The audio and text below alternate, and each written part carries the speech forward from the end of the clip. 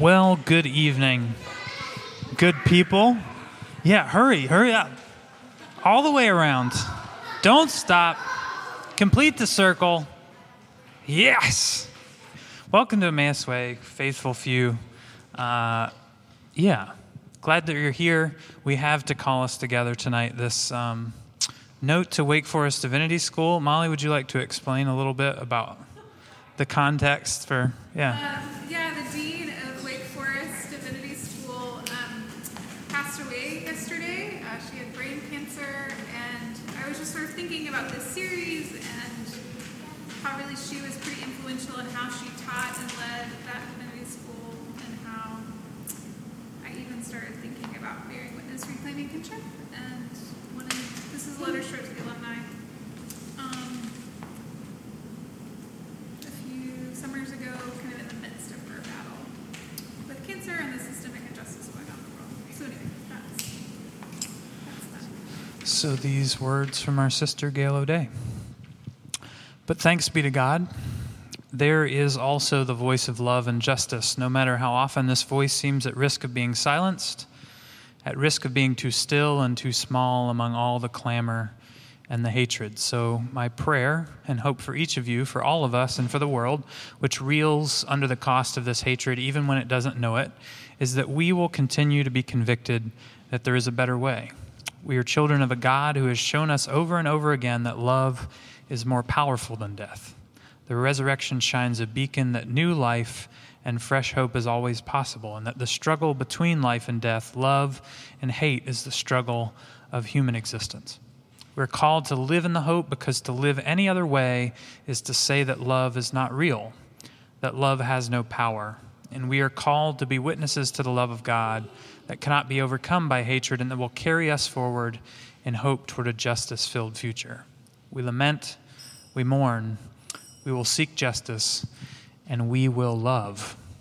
Amen.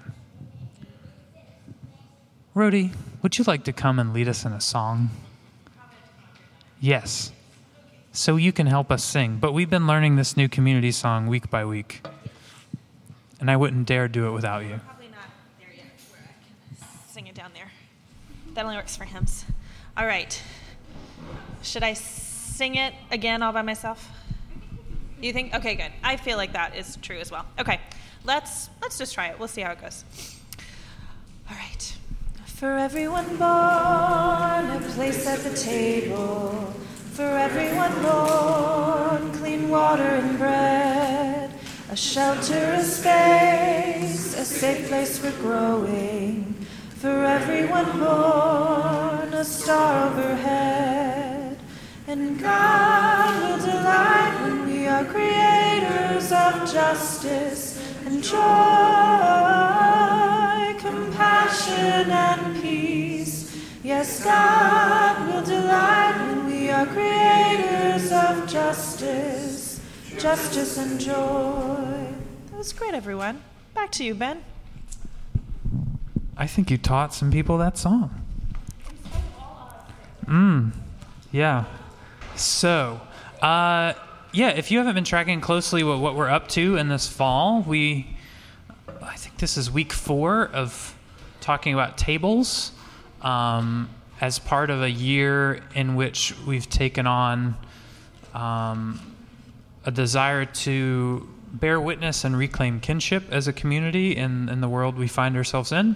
And we've got Clinton on the way in, he was really excited to be here because of this text. This is a very exciting text as a kid. That Jesus threw over tables and stuff, there's not often that much action-packed things to talk about. So that's what we have in front of us tonight. In terms of things happening in the community, I wanted to say again that Pub Group is very slowly getting into a read-through of Just Mercy by Brian Stevenson. I think last week we technically were up through chapter 3, but still a good opportunity to read that along with people in the community that are reading it, or come out on Thursday nights and talk about it. I had not read all of it, and it is a drop-dead fabulous book thus far, and just spot on to what we've been talking about on Sundays. So that's a plug for that. Anything else? Yes. Tim's party, Tim and Mimi's party is coming up. There are multiple ways to help make it happen. One is financial contributions. If you want, you can go online and there's a separate tab, or if you have a check, you can put it in the memo line. But other really big ways, Caleb sent through the UA Social this fabulous Google form about ways to help volunteer.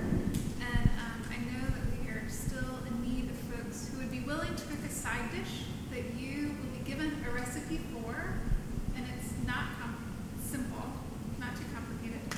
But that's definitely one need. The party is only 2 weeks away, October 6th, Saturday, October 6th at 5 o'clock. But yeah, please talk to Elizabeth if you have more questions, or Caleb, or myself. Another thing we're looking for is if we'd love for everybody to come, whether or not you knew Tim well. This is an important moment for our community. If you did know Tim well and you're unable to come to the party, we'd love for you to submit a toast or an anecdote or a memory as part of stuff that we're putting together for him.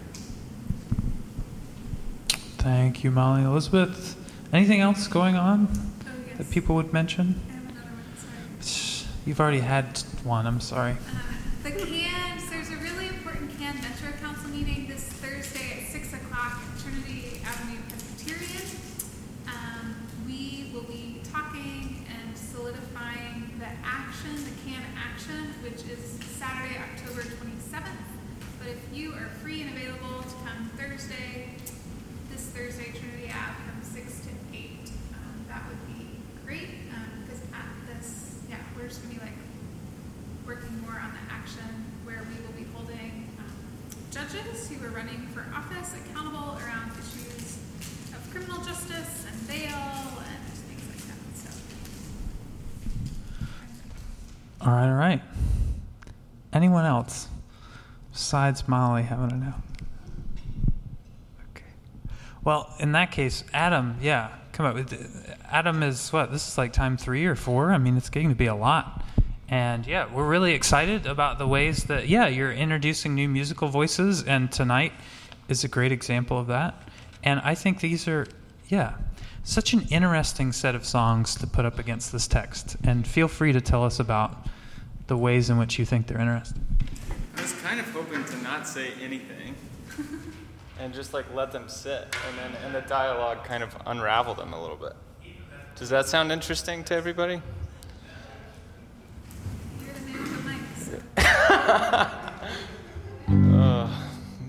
Men with mics. We shouldn't listen to them as much. Okay. Bless this mess.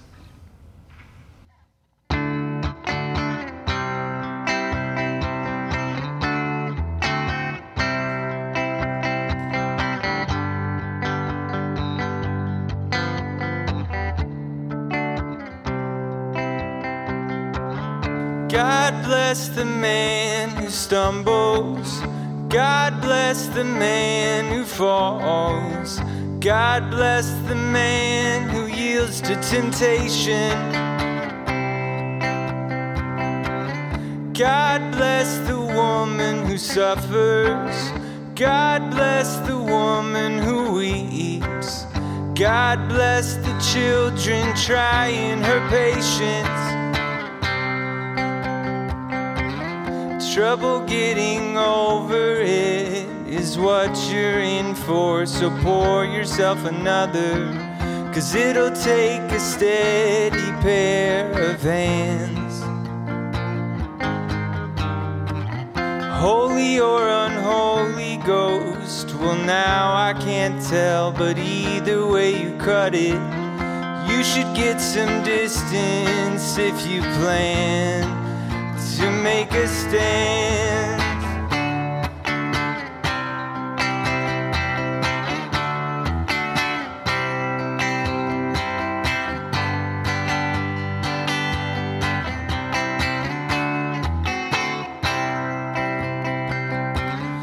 God bless the house divided. God bless the weeds in the wheat. God bless the lamp lit under a bushel. And I discovered hell to be the poison in the well. So I tried to warn the others of the curse. But then my body turned on me. I dreamt that for eternity my family would burn. Then I awoke with a wicked thirst.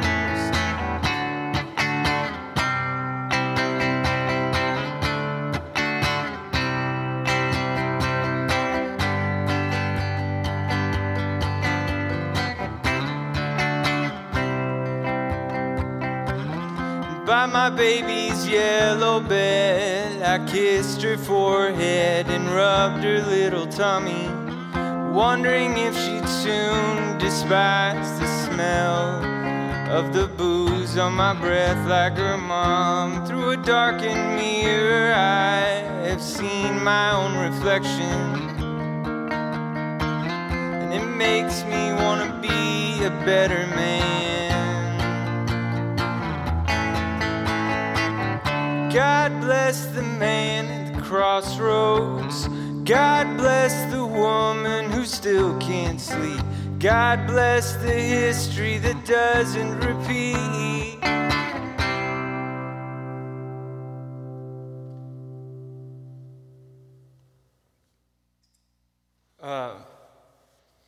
So one of the things I like about this text, we'll probably say this about any text about Jesus, though. I'm always going to read it like this, I think, is the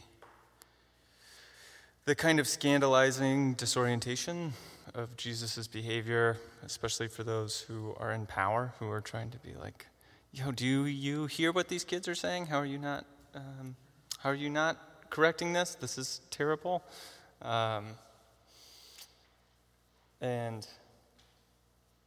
Yeah, so I'm interested in what it means to be disoriented in our confrontation with Jesus and our confrontation with other humans, how we become a stranger to ourselves, to the world and systems of meaning around us, and to our conceptions of God.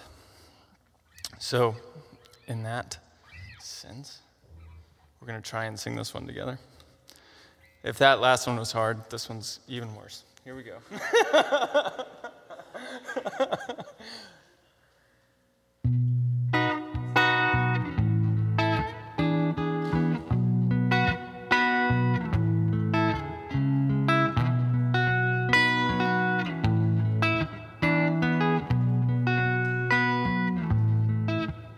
I am a stranger here below, and what I am is hard to know. My heart is cold and dark within. I fear that I'm not born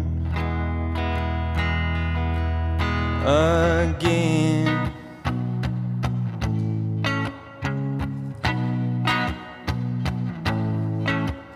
When I experience call to mind, my understanding is so blind. All feeling seems to be gone. It makes me think that I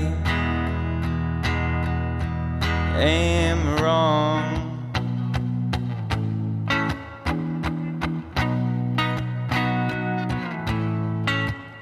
If I forget your name, if I forget your name, if I forget your name, what will I do?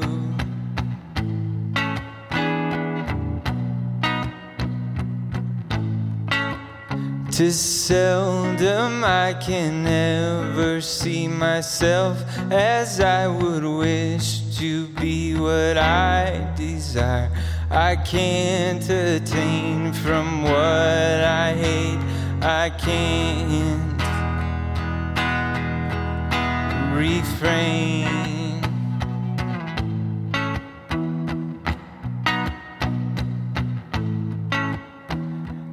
Everything's alright, yes, everything's alright, yes, everything's alright, yes, everything's alright, yes, everything's alright, yes, everything's alright, yes.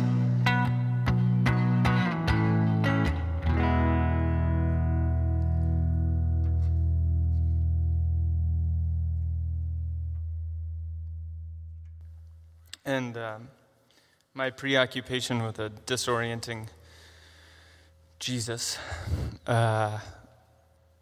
leads me to a kind of preoccupation of makes me wonder about how we could think of things like the fear of God, the fear of being disoriented the fear of being unsettled in our confrontation with God. Whether God comes to us in ways we would anticipate or not. So in that sense, I'd like to sing this next song.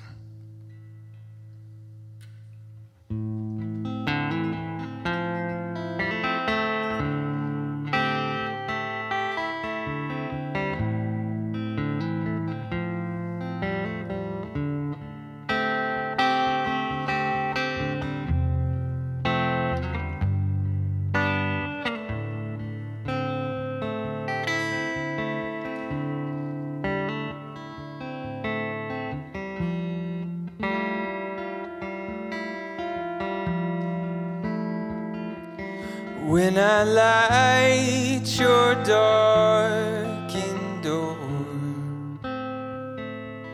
when I light your darkened door, when I light your darkened door, will you curse the day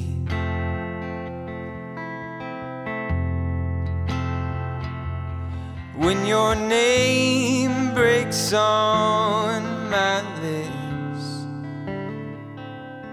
When your name breaks on my lips? When your name breaks on my lips, will you know the sound?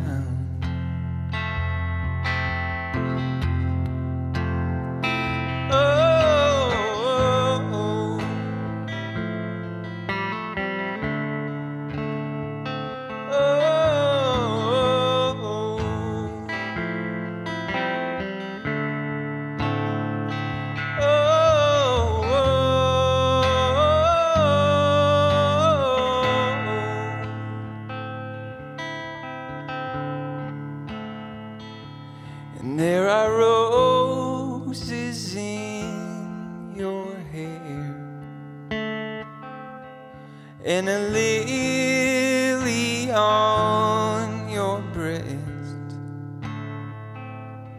and a longing in your heart.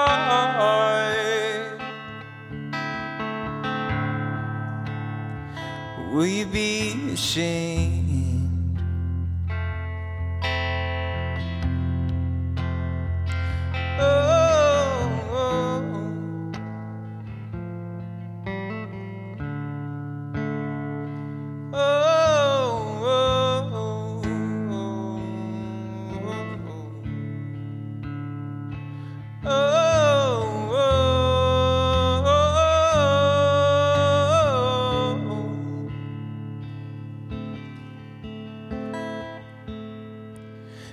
When I light your darkened door, when I light your darkened door,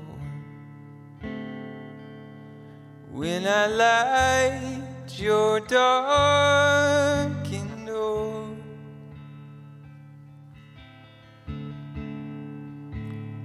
will you curse the day?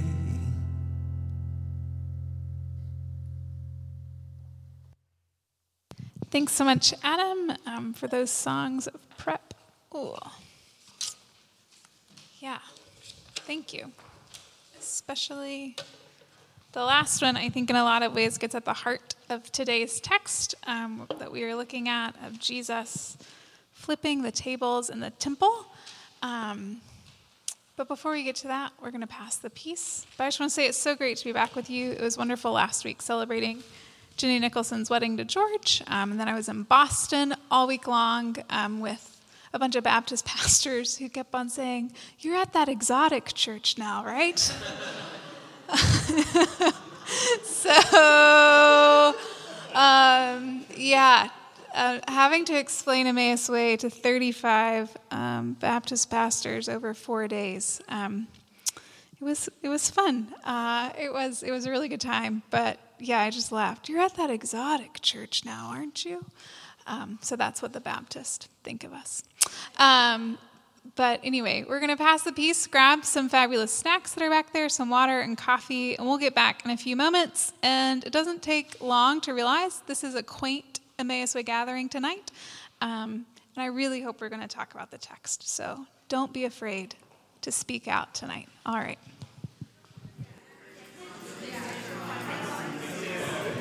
All right. If everyone would kind of come back to the middle space. I may even ask if you are sitting on the second row and would want to slide up to the first. No pressure to do so, but the invitation is there. Oh man, and I'm wondering if people could hear me without. I'll keep the mic. So tonight we're flipping tables. I'm really excited that Clinton came because of this text. That makes me happy. And some might say, right, we've been flipping some tables merely by we as a community trying to bear witness and reclaim kinship. But our text today hopefully gets us thinking even more about what tables Jesus flipped, is still flipping, and what tables we are being invited by the gospel to flip. In a world where women are still not believed for speaking their truth, and where entire races and classes of people are being erased in life and in death, and when corruption rules over powerful leaders, religious leaders included, and our economics continue to allow the rich to get richer and the poor to be trampled, there's still far too many upright tables in need of flipping, I think. Now, a bit about our text before we dive in to sort of locate ourselves and where we are in the gospel. So many scholars suggest that Jesus planned his entry into Jerusalem, so right before this was the triumphant entry into Jerusalem, as a deliberately prophetic act that was intentional and highly provocative. Because right before our text today, if you kind of remember back to Holy Week, right, Jesus entered the city like a king who had come to claim his throne. And for a moment, with people shouting and waving palm branches and little children singing, many thought that he might do it, right? He might claim a throne where the forces of economic exploitation and political expediency would retreat. And he might be the new king in the way the people thought. However, at the last moment, or perhaps it was premeditated, he doesn't.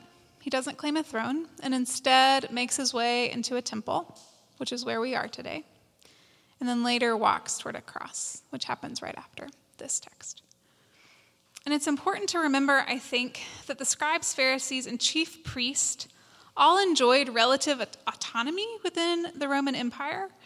Therefore, religious leaders, the folks gathered in the temple, had a stake in keeping the peace, instead of accommodating would-be messiahs like Jesus. And Jesus, what some might call rebel-rousing followers. Because such an uprising, right, something to happen in the temple, or such an uprising inevitably brought Roman violence against the Jews and threatened their fragile, what some would call their fragile status quo, right? So Jesus as threat to status quo was scary. So when Jesus first walked the city being praised as Messiah, and then went to the temple and turned over the tables of the money changers and the dove and drove out the merchants. It was, in fact, a highly provocative act that made a lot of people really uncomfortable and pissed off, in large part because the status quo was being threatened. I think that this text really opens wide Father Gregory Boyle's assertion throughout both of his books that the strategy of Jesus is not centered in taking the right stand on issues, but rather standing in the right place. And so it's kind of what we have going on. But would someone with that sort of frame read the text for us? It's only 5 verses. Then Jesus entered the temple and drove out all who were selling and buying in the temple. And he overturned the tables of the money changers and the seats of those who sold doves. He said to them, "It is written, my house shall be called a house of prayer, but you are making it a den of robbers." The blind and the lame came to him in the temple, and he cured them. But when the chief priests and scribes saw the amazing things that he did, and heard the children crying out in the temple, "Hosanna to the Son of David," they became angry and said to him, "Do you hear what these are saying?" Jesus said to them, "Yes. Have you never read?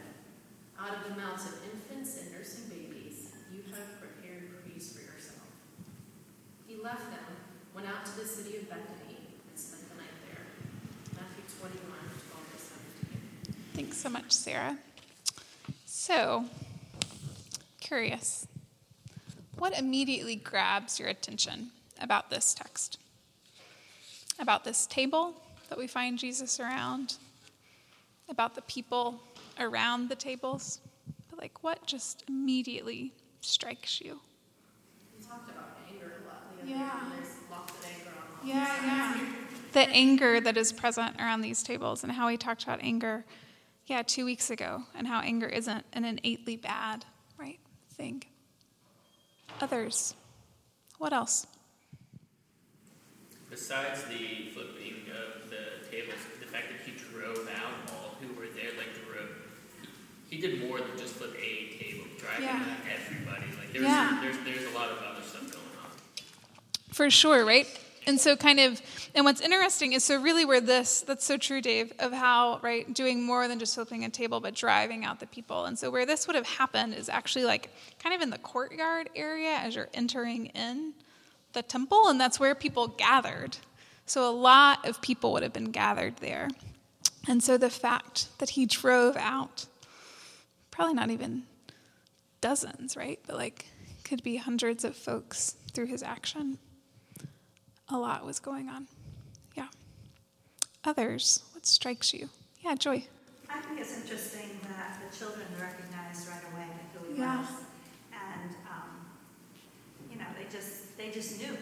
Mm. And so often, I think children are silenced because you don't think they know, but they knew right away who he was.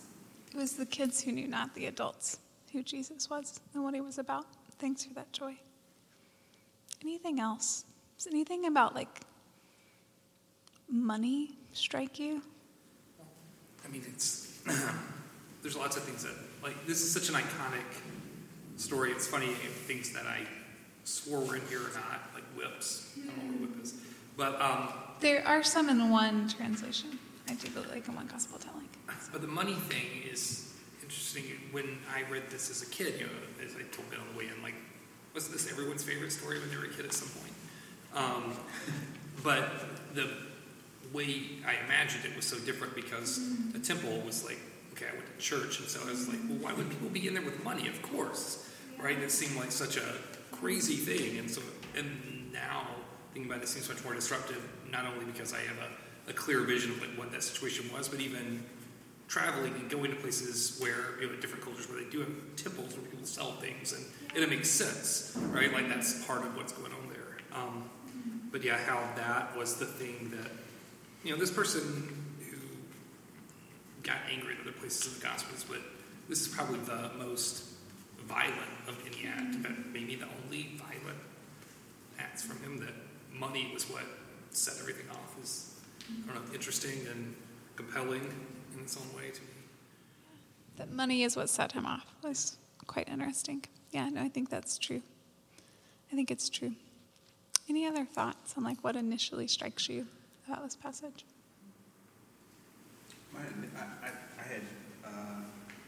initial reaction was probably confusion or questions around the priests. Yeah. It wasn't clear. So maybe you can clarify. Are the priests asking? Do you know what these are saying in terms of do you know people are saying you flipped tables earlier today, or was it more along the lines of the healing and the acts that followed, and what exactly did the priests have take issue with? Yeah.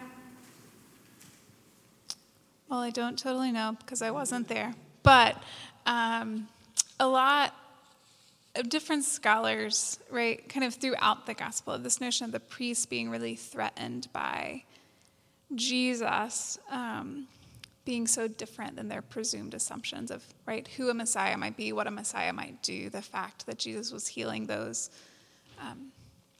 who should not be healed, hanging out with the outcasts, the downtrodden, rather than caring about things like temple sacrifice and purchasing doves for sacrifice and things like that. So that's more of it. What Jesus' relationship with the priests and scribes were. I remember, stories of his youth or infancy, or when he was younger, always being in the temple, in the temple, and so was he? Jesus is back. You know what I mean? It wasn't. Yeah, for sure, right? I mean, because Jesus was raised in the temple, right? He was raised by rabbis, and hearing these stories and participating in these rituals and these acts and these customs, and then to, in many ways, right, out of his faith and hearing the narrative of his faith, seeing God at work and being God incarnate at work in different ways, kind of being actually, no, everything I've been hearing, parts of it really miss the mark, and this is actually what we are to be about. But how threatening that probably was for those who, right, raised him and who he ate with and talked, right, about Torah with, for sure.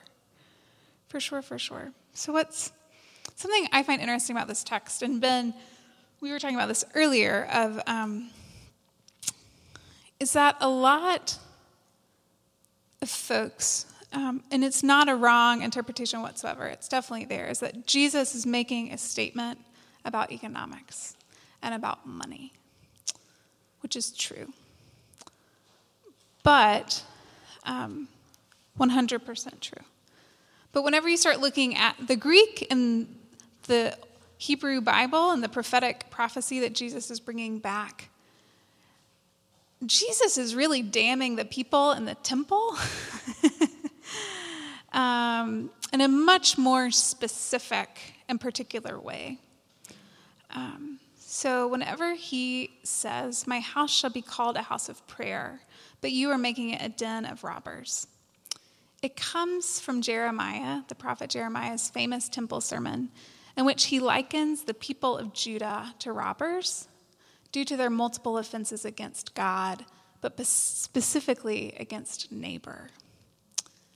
And it's not merely economic offenses, but in every way that the people of Judah have disregarded, not seen their neighbor as one of them to be loved, that the prophet Jeremiah is damning them. And so for Jesus to bring that back, so that's kind of what is in people's ear. And so the problem is not so much that commerce occurs in the temple, that is a piece of the critique. But really, a lot of different scholars and thinkers on this text, the problem why Jesus was so ticked off and so angry was the underlying assumption that temple geography and religious ritual and location and kind of the class in which those gathered and the cultural place and space in which those gathered found themselves thought that they were isolated from God's judgment, and thought that they were isolated from the participation into what Christ was inviting them into, right? So it doesn't really, we're cool, God's cool, we don't really have to care about our neighbor or about what Jesus is doing. We're going to keep on selling our doves. But that is really what ticked Jesus off. And so, really, Jesus, I think, in flipping the table and in this anger and in this provocative act as he is heading toward the cross, it's kind of like one last-ditch effort to try to save the people from themselves. To try to say, hey, you all are all still really bound by your humanity. And I'm desperately trying to get you to wake up and to see how you are bound by different systemic structures, and how God are wanting to liberate you. But I just found this language of kind of insulating ourselves or thinking that the people in the temple were sort of not even greater than, but kind of safe from judgment. How that really resonated with me. And so I'm curious to hear you all think about, in what ways do you think we, or perhaps others in society, if you don't want to go introspective or around our community, have insulated ourselves, kind of thinking that we're free from God's judgment, that actually the damned are over there, right? Yeah. But in what ways do you think we, just like those in the temple in one way or another, might still be bound by the constructs of our humanity and these systems like economics, right, that we find ourselves to be a part of? That really Jesus is trying to flip the tables of our lives and wake us up to and say, actually, if only you knew what you're being invited into is so much greater. But yeah. I think when I think of back in my earlier days when I was considering becoming a Catholic, that one of the things that I found most appealing about that religion was this enforced confession. This constant, and other people that have been through the faith, that faith said that's the worst thing about it, but I found that it was what I needed, because I needed to remind myself that I am not above the robbers, I am among them, and that when I'm convicted of that, then I can live among them, not just robbers, because robbers are my people, but I can live with God in my life. Thanks for that, Ellen. That we are, that whenever we forget the role of confession, how in some ways we forget that we, the robbers, are our people, and that God, right, that we are God's people. How important confession is. Thanks for that. Others, how do you think we've kind of insulated and isolated ourselves? Yeah, Clinton. I'll implicate us. I love doing that.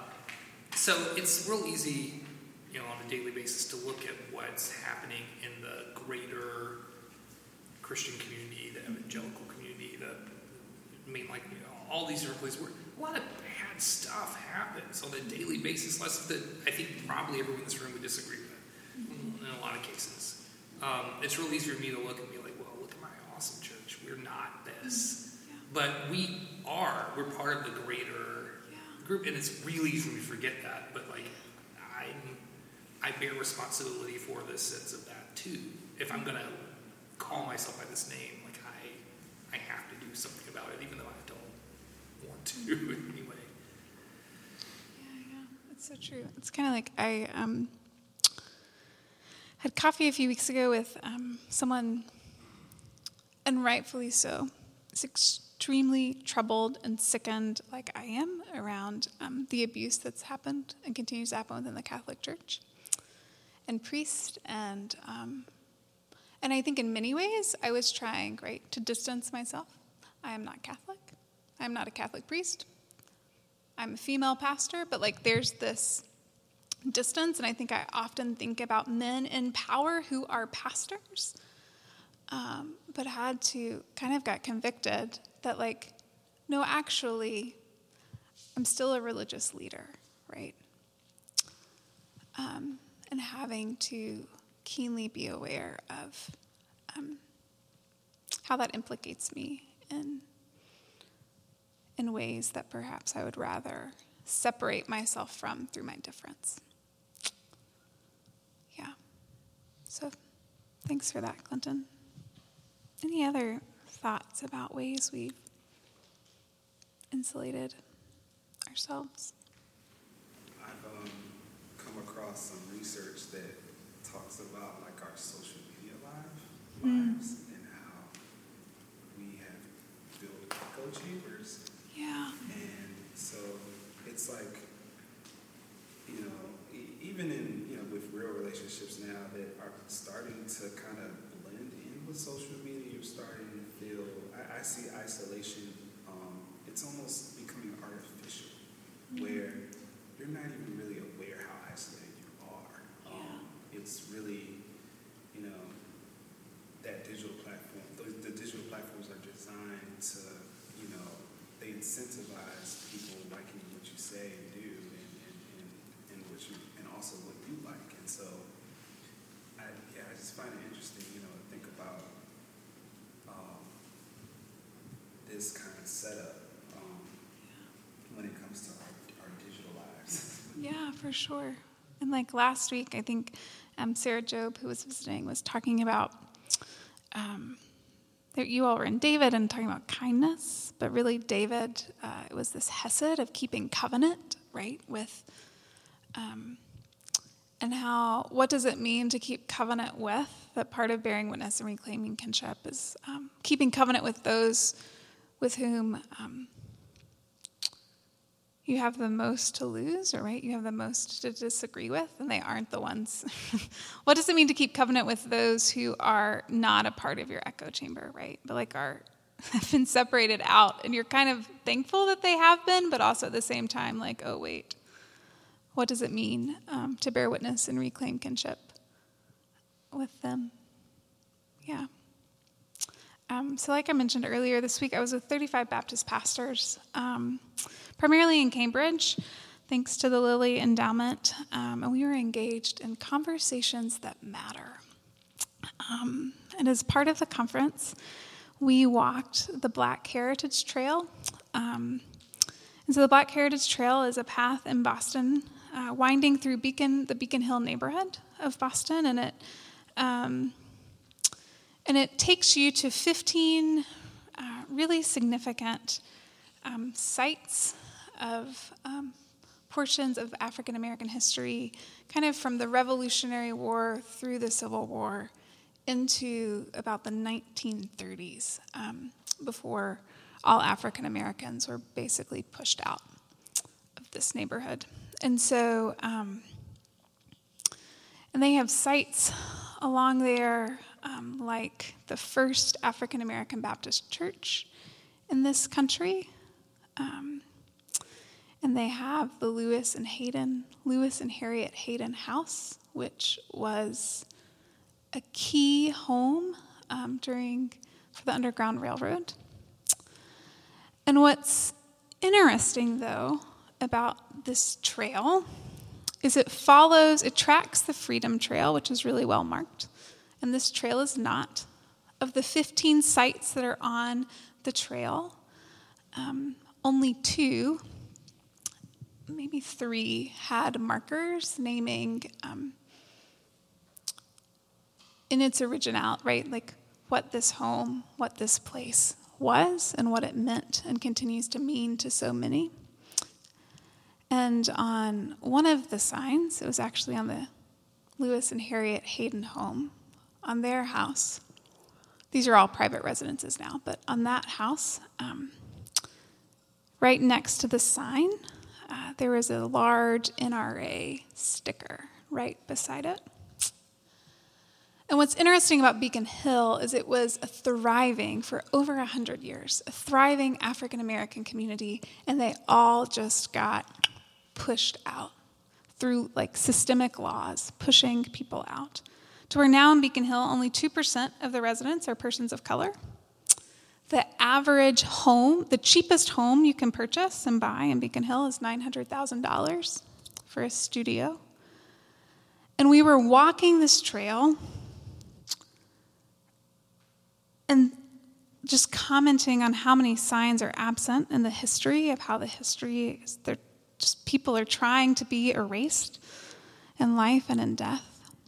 And so people couldn't take times to mark their homes for the history and to name the larger narrative, but they could take a lot of time to have banners on what churches they were a part of and stickers, what schools their kids went to, what yacht club they were a part of. And as I was walking, I couldn't help but wonder, what would happen if Jesus walked into Beacon Hill, right? Because it's kind of like an insulated neighborhood. What would happen if Jesus would walk into Beacon Hill? And then I started thinking to myself, what would happen actually if Jesus walked into Durham, right? And the history that we are not telling and that we have erased. And it started to get me thinking about what happens whenever I walk in these places and these spaces and feel enraged. Yet am I willing and bold enough to flip a table and say, hey, actually, we all need to continue to be saved from our humanity, right? Hey, actually, this is messed up. And it just made me and our entire group of the 35 pastors from all across the country and all different kinds of Baptist, American Baptist, Progressive Baptist, National Baptist, Alliance of Baptist, Cooperative Baptist, and we all come back, right? And we're supposed to have a word, I guess, because we're pastors and normally we talk a lot. And it was silent because I think we all realized how each of us in our own different ways in our society, we still desperately need to be saved from ourselves. And someone then shouted out, right, like a good pastor, I think it was one of the white men that was there, and he said, walking this trail made me think that we simply need to change the lurking suspicion that some lives matter less than others, that we are put on earth for a little space that we might learn to bear the beams of love. He goes on, he's quoting someone, and he goes on and says that turns out this is what we all have in common. We're just trying to learn how to bear those beams of love in the world, but we've forgotten. And I think that those inside the temple and those inside Beacon Hill post-1939, when the last African-American church was kicked out, forgot and continues to forget that we are all bearers of beams of love. And I think that maybe perhaps we, to get back to Clinton, right? And Jesus, I think, recognized this, that we are so connected and implicated in different systems that it's really, really easy to forget that truth. And so Jesus has to come and wake us all up and flip tables to shake us up and to cause us to pause and for a moment hear the children remind us of who Jesus was and is and who we are, for the kids had not yet forgotten that they are those beams of love to any and all people.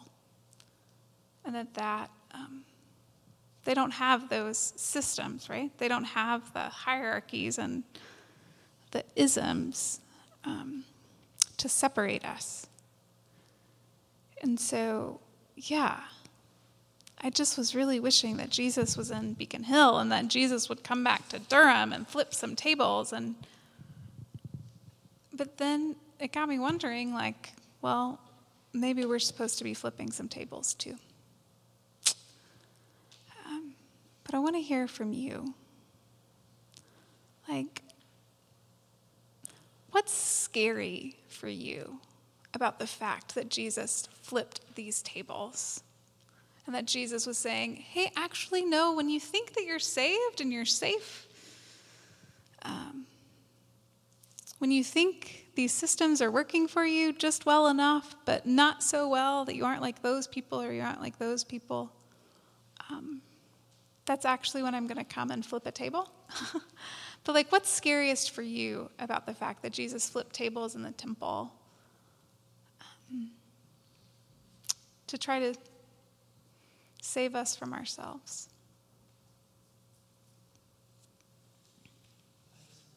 Yeah, Brian. So I'm familiar with a different gospel. I'm not sure which one it is. It says, "My house shall be called a house of prayer for all the nations." And you may have mentioned this, but the way that I heard this interpreted is that the Jews were in the outer court of the temple, where the Gentiles would come and worship God. And so, you know, the thing about the Gentiles was that they were the irredeemable, wicked heretics that had no hope of ever being righteous. And it's like, why not just take up their space and use it to make a little bit of money for the Jews who are buying things for sacrifices to the living God? So I think the scary part, first of all, Jesus says, "My house." He immediately calls himself the Lord. And I think that's one of the things that offended everyone. And then he's curing people. He's healing them. And he's saying, "I'm the solution."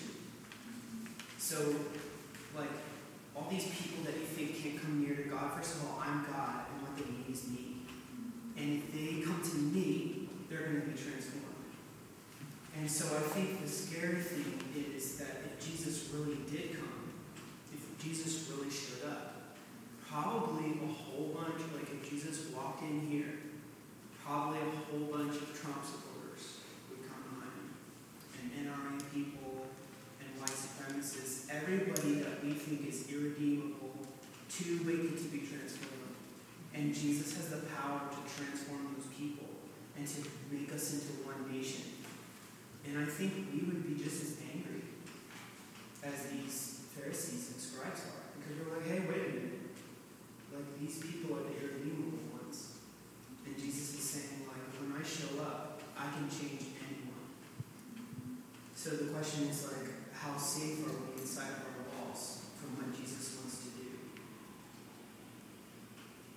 Yeah, I think, Brian, you're right, and that this text does not...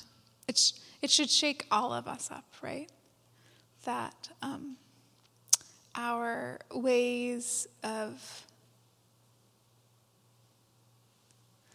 Kind of goes back to, when was this? The first week of the series?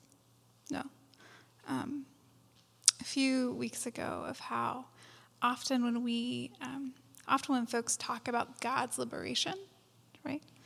We kind of can talk about God's liberation as like we're here, and then like there are other people that need to be liberated, but really they're going to be liberated by like being able to live more like we who have the right theological understanding or the right X, Y, or Z. But really the liberation of God and the kingdom of God is God flipping the entire thing on the head, all of us included. And so, I think that you are correct, that Jesus, this flipping of the table, multiple tables, was saying that all things, all people, that redemption is possible, and it's probably going to make all of us a little uncomfortable, right? How wide and expansive God's love. And I think from this text, judgment really is. Any other? Like, what's scary for you about this scene or this table and Jesus flipping it, and how we are kind of indicted in it? Or perhaps what's hopeful? If it's not scary, what's hopeful? I think what is a little scary to me is just how in our culture we've figured out how to monetize everything. Like, and maybe it's just me, but it's like almost every decision you make all day long has a financial aspect to it, as opposed to a person aspect to it. And I see this as an indictment of that. Very much so, yeah. And just how our culture has been able to set itself up that way, I guess. Yeah, right. We idolize, and we know in many ways probably we interact more with kind of financial interactions, or like ways that our money is being spent some days, than we even do another human being. And that we are to prioritize, right? Money and wealth and the exchange, even with people, right? Even in our relationships. It's like this, I have this, what can I give you, and what can you give me, and what's the exchange that's happening here, rather than what does it really mean just to like sit with and be with, or hear someone's story or how their day is, and like the how are you question actually being because you care and not because you think that's the appropriate polite exchange, right, that we've been taught to ask. Thanks for that, Phil. No, it is. We can't separate we can't separate this text, nor can we easily separate ourselves from the money and the implications of what Christ was saying around that. Any other thoughts?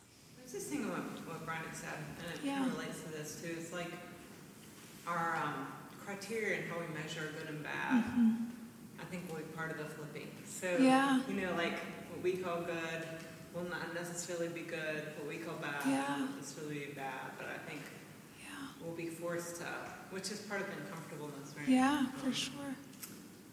Because we've been able to, feel good about things or have motivation to do things based on how we kind of categorize. And I think those categories might be all wrong. Yeah, thanks for that, Susan, that the categories might be all wrong. Yeah, I think you're right. And Oh. Were you sighing, or did you? No, I was just speaking to that. Like, what makes me really nervous about this text is like the money changers and the people at the table selling doves were like doing a good thing. Like they're helping people participate in the redemptive economy of God, right? Like these are people who the reason people were buying doves is to make a sacrifice. They were buying doves because they didn't have access to other doves. Like they didn't bring in a dove; they had to purchase one there, and like. Oh, thank goodness people are there. That's their whole job, to make sure people can participate in this thing. Like, how troubling would it have been to do something that's increasing access to this relative practice, and then to like have your table flipped? Yeah. Thanks for that. Yeah, no, it's true. And I worry about that for my life. Yeah. Very much so. Very much so. Did you have something to say? Yeah, there's something. My house should be called a house of prayer. I wonder about the number of times in my life, the number of people I interact with on a regular basis who feel like they need something like a house of prayer, right? A place of reckoning with God, a place that is not about economic. Like, we're just so trained out of that way of thinking. There's something here of Jesus showing up and like, well, we were helping these folks access this. He's like, you didn't get what you actually needed. You needed a thing that you didn't get. You totally devalued the one purpose of this whole thing. And I think, I think it reminds me how I wonder if part of the invitation of this text, and as we think about being a people to bear witness and reclaim kinship, and what Jesus was doing in this text, is that trying to wake, and also I'm like projecting, right, my human experience onto. But even in trying to do a good thing, like these folks who are selling the doves, and in trying to be a good religious person, and in this, that, and the other, it was like these acts and these ways of trying to save themselves, right, and trying to save ourselves. But really, what God invites us into is to create spaces to savor one another, to savor prayer, to savor God at work in the world, to savor space where we can pause. And what does it mean to stop having everything be so transactional? To savor space to question and doubt, and to talk about tables that need to continually be flipped, recognizing that we ourselves will not be the ones doing that saving. But what does it mean to go back to, Father Boyle in his book talks about we have been trained to become people that save, but the invitation of the gospel is merely to savor. And maybe that's why the kids could hear Jesus, right, and knew who Jesus was. Because I think as a child, you're still allowed to savor. Once you write your college essays, you've got to save. It's all about what you do. Yeah. But what does it mean, right? Instead, to savor it. Yeah, it's true. It's very countercultural, right? It's not what we are taught or trained. We need an uneducation. Yeah, that'll preach. So thanks, y'all, for talking about this text and Jesus flipping the table. We have one more table encounter next week that I'm looking forward to. But Adam, take us into confession and absolution. Yeah, as I was reading this text, thinking about tables generally, and just thinking about confession here, this song, Cohen's words, is a way for us to maybe confess those moments where instead of flipping a table, we just left, or maybe we got up and left a table because somebody was sitting there that we didn't want to be at the table with, that scandalized our table.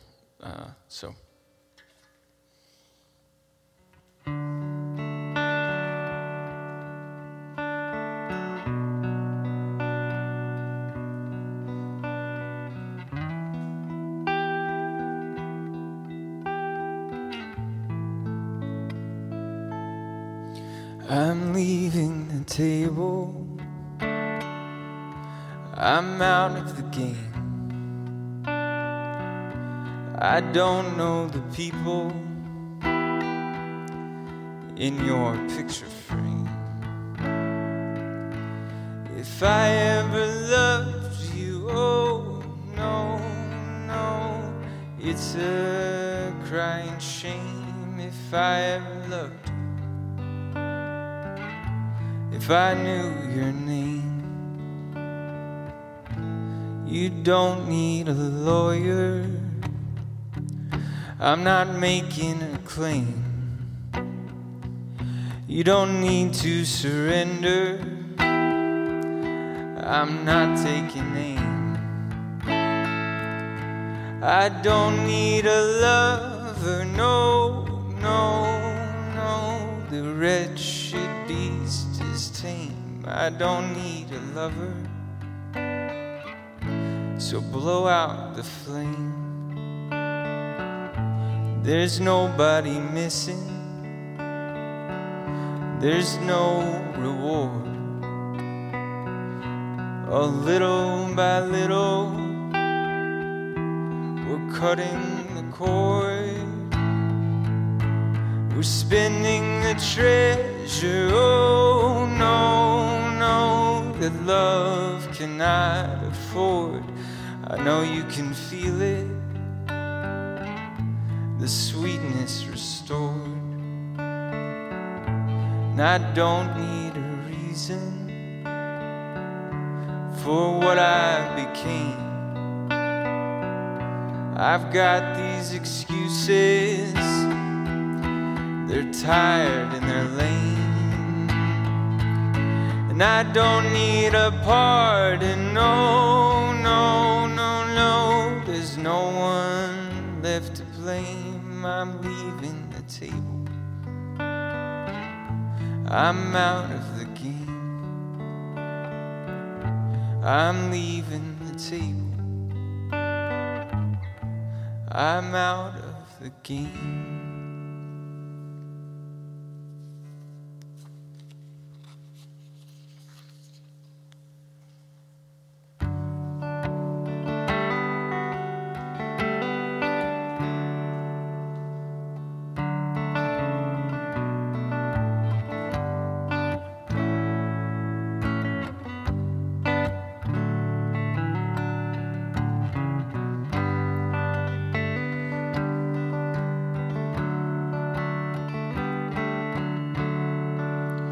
Oh, ring them bells, ye heathen from the city that dreams.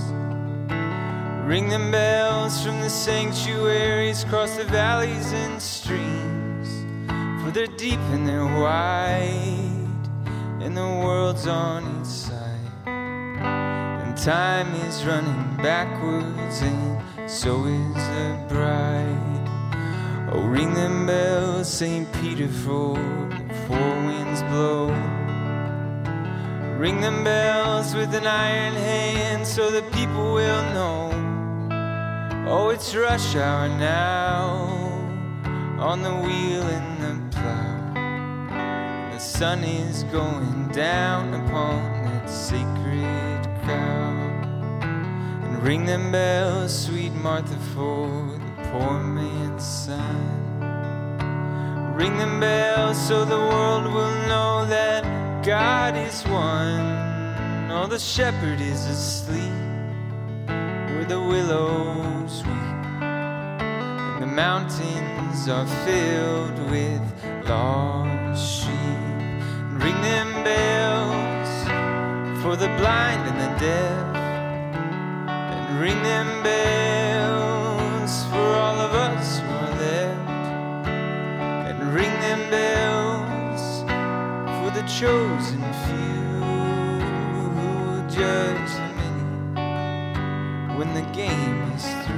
And ring them bells for the time that flies, for the child that cries when innocence dies.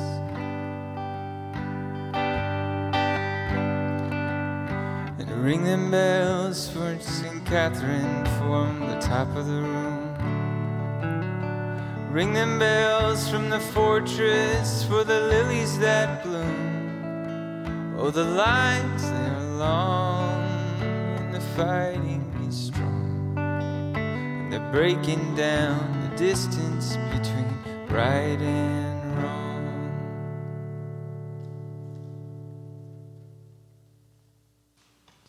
Thank you, Adam, and all y'all for a good conversation around this text tonight.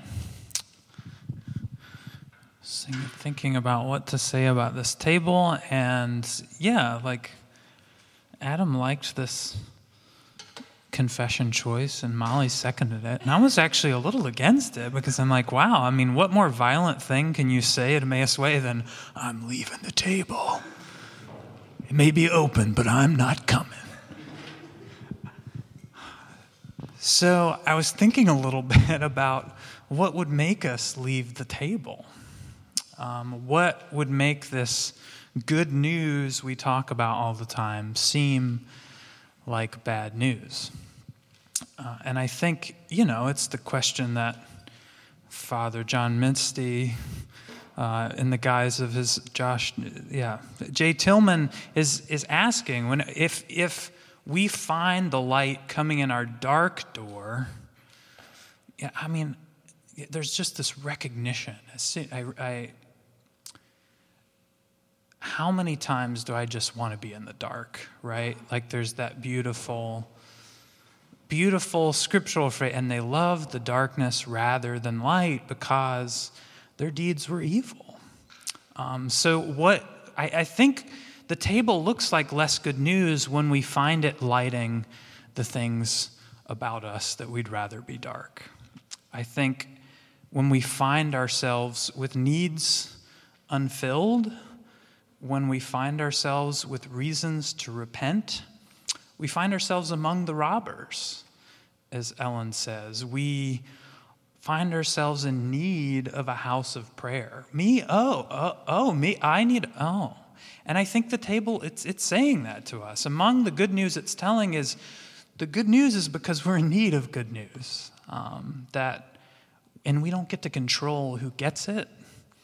We don't get to control our own needs or who else's needs get filled, who else is offered repentance, who else is healed. And the table says all of that.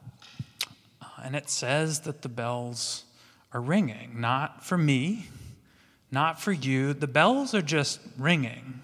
The heathen are involved. The saints are in there. There's poor folks. There's sheep. There's blind, deaf. Some are left, some are gone. You can't leave this reality. It's all encompassing. It's this beautiful Dylan-esque way of saying, like, it's only one thing. It's sounding, and you don't get to opt out of it. And it's that sort of table. It says exactly what we need, whether or not we felt like we needed it or not. And so that's the table I invite you to tonight. I invite you to pour wine or juice for each other, break bread or a cracker for each other, and when you listen to that name break on someone else's lip, ask myself, does that sound like good news to me? What would make the body of Christ broken for me, the blood of Christ shed for me, sound like good news? Why do I need that good news? Why would it be worth inviting someone else into good news like that? In what way is this table a place of welcome and also a house of prayer for me here tonight? So I welcome you to that table that we are so in desperately need of and that God has prepared for us.